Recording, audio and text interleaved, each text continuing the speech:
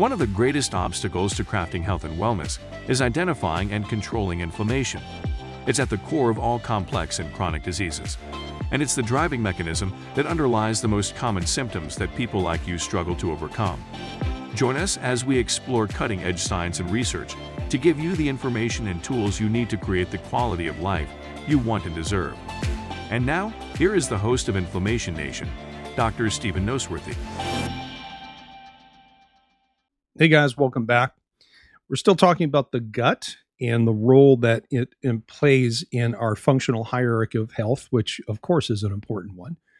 And in using the word important, it reminds me to quickly review what we talked about last time, which was the Eisenhower matrix of decision-making and task prioritization, right? We never got to actually talk about the gut in the introduction to the gut. This last episode was a little bit of a sidebar in that respect, but it relates to the idea of a functional hierarchy. So President Eisenhower, very quickly, who was president during World War II, classified the problems that he was faced with along the lines of both urgency and importance. And he used that framework to decide which problems needed to be handled right away because they were both important and urgent. But he also used it to sift out the unimportant things that were clamoring for his attention, meaning something might be urgent, but not really important. And he used it to differentiate the things he needed to do himself and things that he either could delay or delegate to other people. And I mentioned that this matrix, the decision-making matrix, is taught in business schools and MBA programs and leadership courses because it is so useful. And I've taken this concept and I've applied it to health and wellness. And, I think I ended last time talking about how many natural medicine practitioners think that no matter what's happening to someone's health, they always start with the gut. They fix the gut first. Now, like, after all, isn't there this old adage that says health begins in the gut? And yes, in many cases, in many ways it does, but that doesn't mean that fixing the gut is the best first thing to do in every single case. And honestly, that's really just lazy clinical work. So having said that, let's go ahead and put the gut into the spotlight and break this down maybe over a couple of episodes so that you get the big picture and perhaps can recognize when your own gut symptoms, if you have them, are both urgent and important, such that you need to prioritize that and deal with it sooner rather than later as you journey back to that quality of life that you're looking for. So the first thing I want to share is that the gut is not a single entity. It is truly a system of systems. Right? Sometimes it's actually hard to pinpoint where the gut sits in the overall intelligent design of the body. We've talked about the neuroendocrine immune supersystem recently and in its own episode. That was episode 2 in this podcast.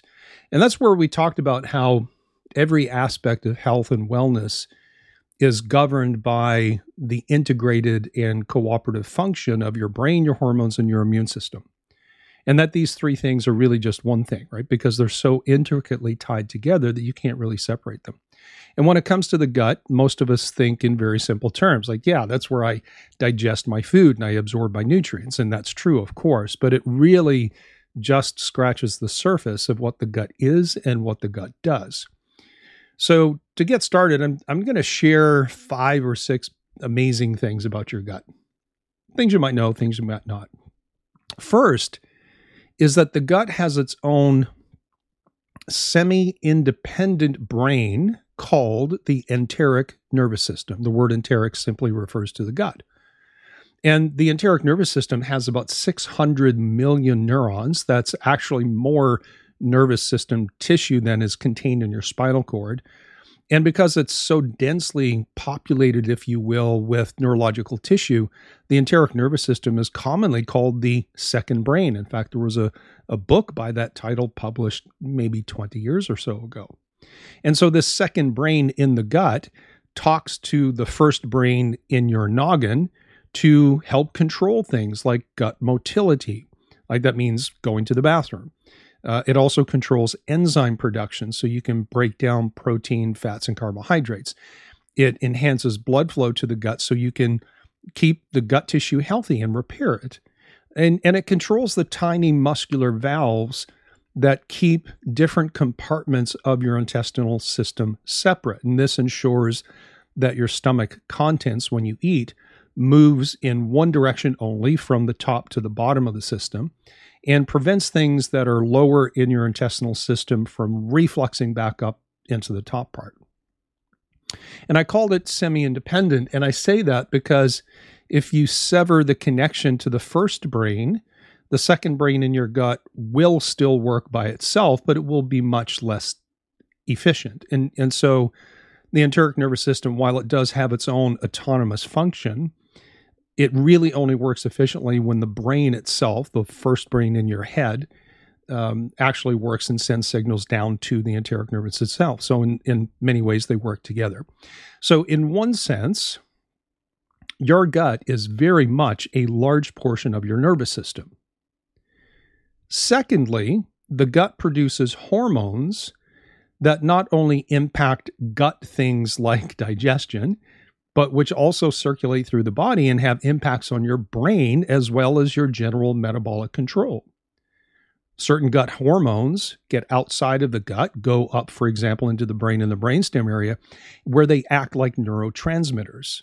Things like acetylcholine, dopamine, GABA, catecholamines, etc. So we have gut hormones that go to other parts of the body, including the brain, to work like neurotransmitters.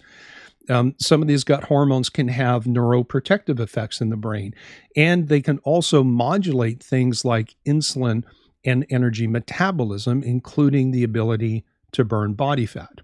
So is the gut just simply digestive? Is it part of your nervous system because of the enteric nervous system, the second brain that lives there? Or is it part of your endocrine or hormonal system because your gut makes hormones? Or is it part of your immune system? And that's point number 3, is that your gut stores or houses or contains about 70% of all your immune system tissue and function. It happens in the gut, specifically in the mucus-producing tissue that lines your small intestine, what science commonly calls the mucosal immune system. So your gut is literally a mass of neurons and a mass of neurons and immune cells that also happen to make hormones. It's a convergence point of all 3 facets of the neuroendocrine immune supersystem, which is why I call it a system of systems.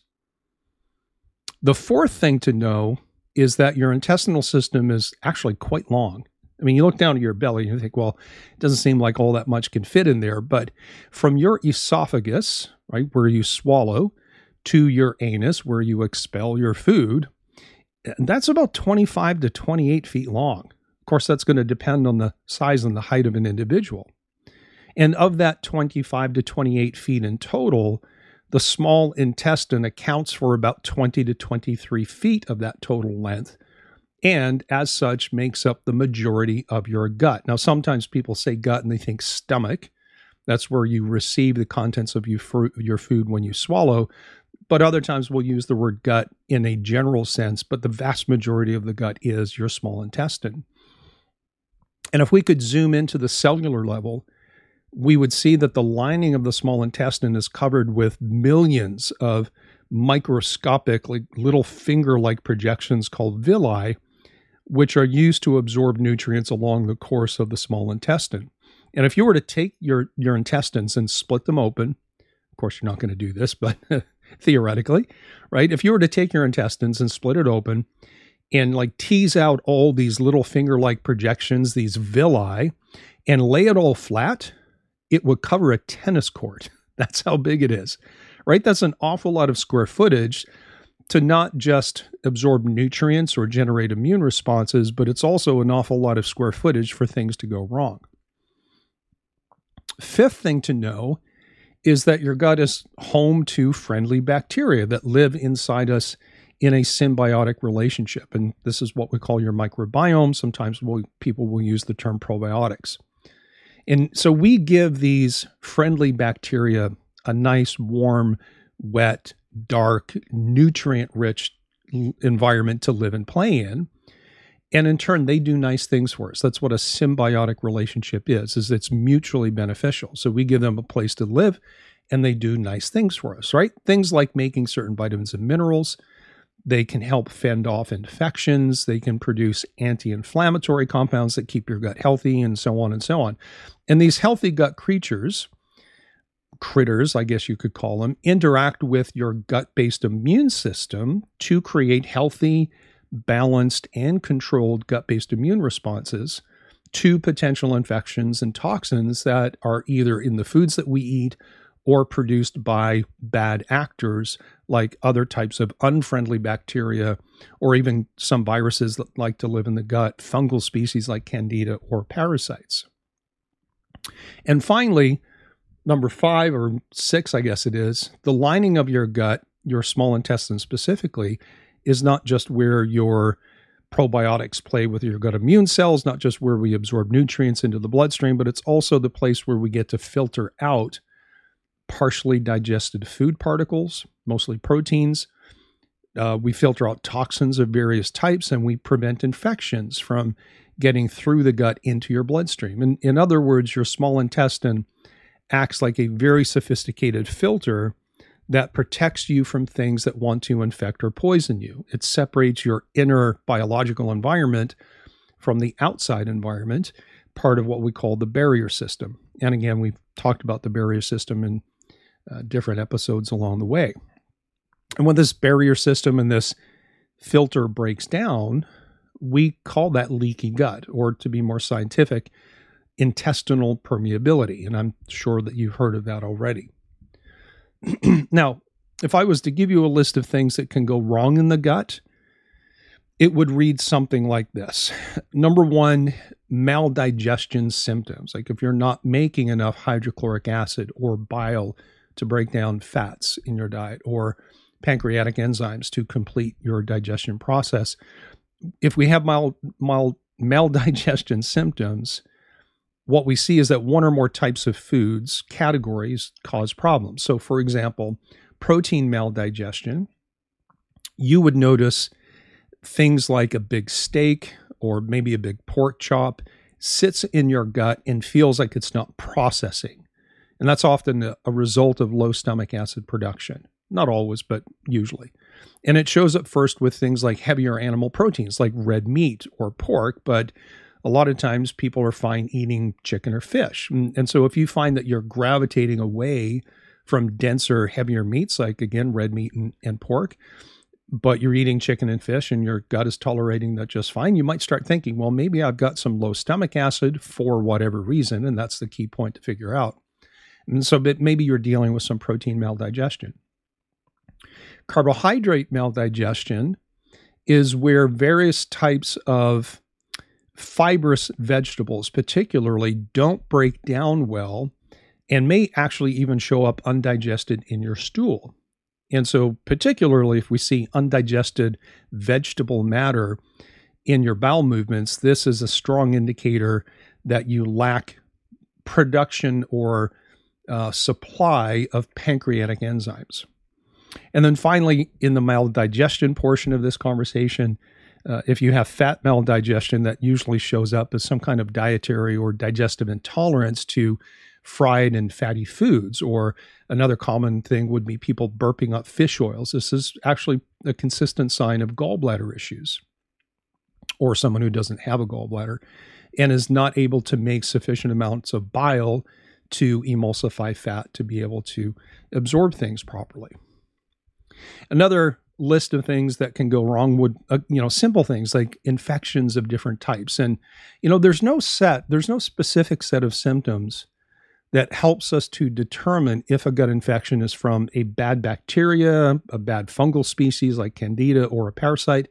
But sometimes we can get clues from the CBC and the differential, like we talked about a few episodes ago. And this is why stool testing can be so helpful, because we can distinguish between, is it a parasite, is it a bacteria, is it Candida, or is it a combination of those things, and how much is there? But you need to know that every single bite of food that you eat has something in it that could potentially infect you, right? There's really no such thing as perfectly sterile food unless you're intentionally sterilizing things. And even though I don't know what kind of technologies we have available for us to do this on a day-to-day basis, but really honestly, no matter where you source your food, if you get organic or not, if you grow it yourself, it doesn't really matter. It doesn't matter where you get it, how you process it, how you cook it, how you store it. Everything you swallow has got something that wants to infect you, and you have to be able to defend against that. In fact, microbiologists will tell you that gut pathogens come and go all the time, so that your immune system is constantly battling potential infections literally every single day. Another problem could be inflammation, right? It's another issue, obviously, and it can come from several triggers, including things like an inflammatory diet, like the standard American diet, or it can come from infections, like we just talked about. And inflammation it kind of lives on a scale and a spectrum. It can be low level, barely noticeable, or it can be very profound. And, thankfully, when we do things like proper stool testing, we have several different inflammatory markers that we can check to see if inflammation is a big issue.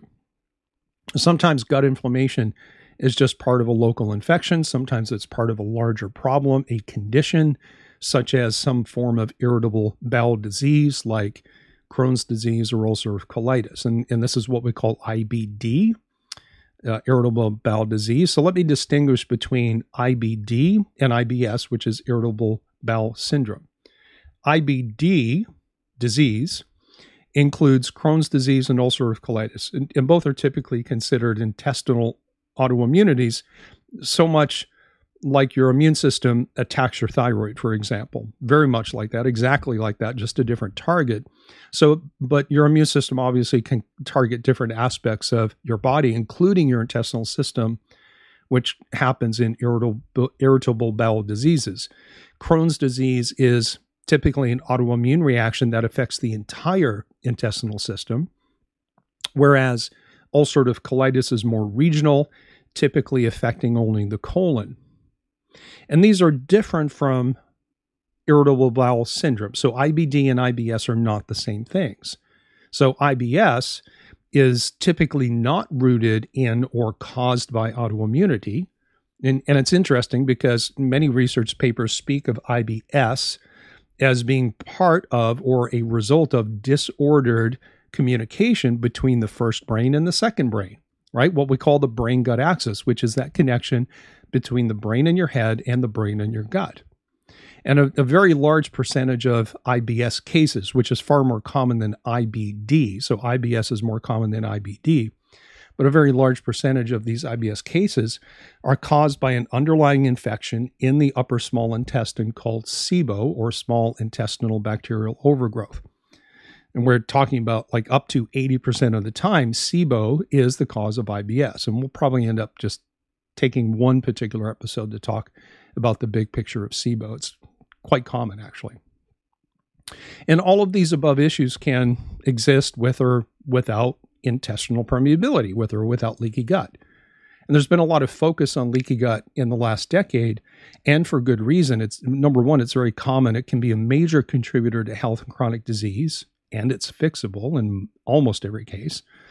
And like I described a moment ago, leaky gut is where we get microscopic damage to the lining of the intestine, which changes the filtering capacity of the gut. So leaky gut typically means several things. Number one, the gut fails to filter out proteins and toxins and critters or creatures properly. It generates inflammation, which then causes further damage to the gut, but the inflammation generated in leaky gut by the gut can actually escape into general circulation and cause problems elsewhere. And it usually produces significant dysregulation of the gut-based immune system, where the gut can be hyperreactive to anything that you put in it. And where it can also, fail to clear infections and toxins properly. Plus, leaky gut it's not the only one, but it's a leading cause of how people develop food sensitivities. Which brings me to another thing that's in this list of, hey, what can go wrong with the gut? The gut, food sensitivities, right? And I would say to you that if you find yourself reacting to more foods every year, and every year the list of foods that you need to avoid is growing longer and longer, then it's likely, not guaranteed, but likely that you have some degree of leaky gut. And again, along those lines, it's quite common that healing a leaky gut can reduce your food intolerances and allow you to diversify your diet, which then benefits your microbiome, which is good for your gut and your brain and everything else in oh so many ways, because the health of the gut is a large determinant of general health and metabolic control.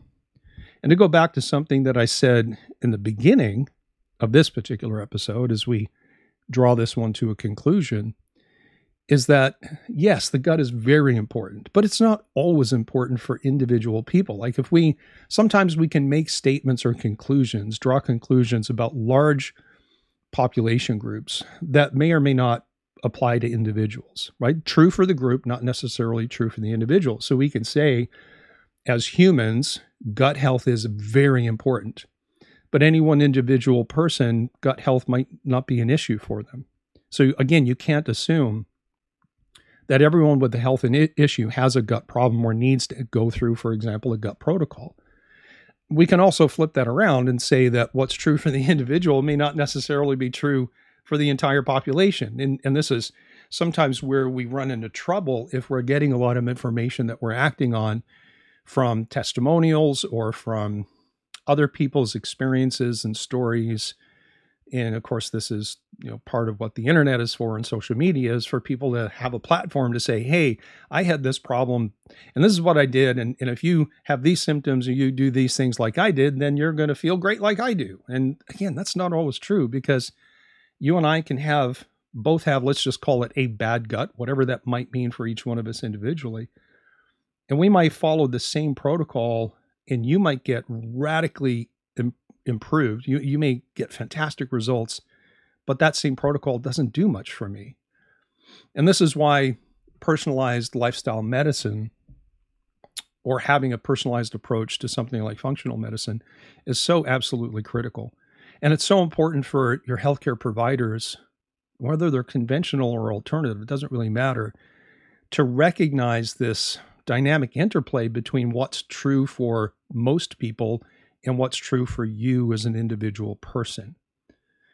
Now, I'm going to leave it there for today. So in the next episode, I think what I'll do in the next episode is talk about some of the testing that are most helpful in sorting out what's wrong with your gut, just in case you do find yourself in a situation where you apply the Eisenhower matrix and decide that your particular gut problems are at least important, if not important and urgent. So we'll deal with that next time right here on the Inflammation Nation. Thanks for being part of the group.